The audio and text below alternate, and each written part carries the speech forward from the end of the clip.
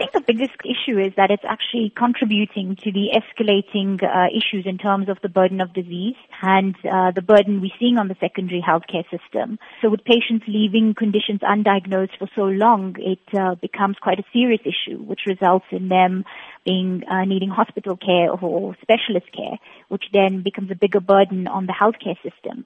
But also it reduces their quality of life because they failed to seek assistance earlier on and actually practice what we call responsible self-care for themselves. What are some of the dangers of self-medicating for an extended period of time and not consulting a doctor regarding a particular condition? So I think, the biggest issue is self-medicating, and depending on the type of illness or disease that you have, can mask the symptoms of the condition.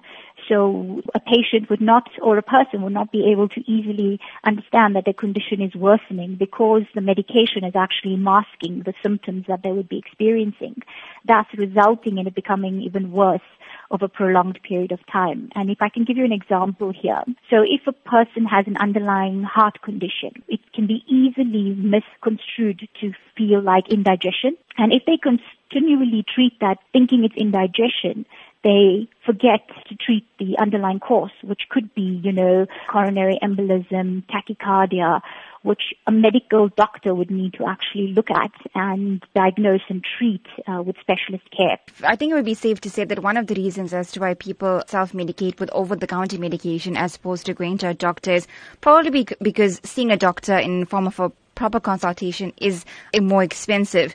Would you say that leaving a condition untreated would essentially result in being more expensive in the long term because the condition has gotten a lot worse without being diagnosed? Yes, definitely. And I think there's a lot of evidence to support that. It's not just a myth, it's actually a fact.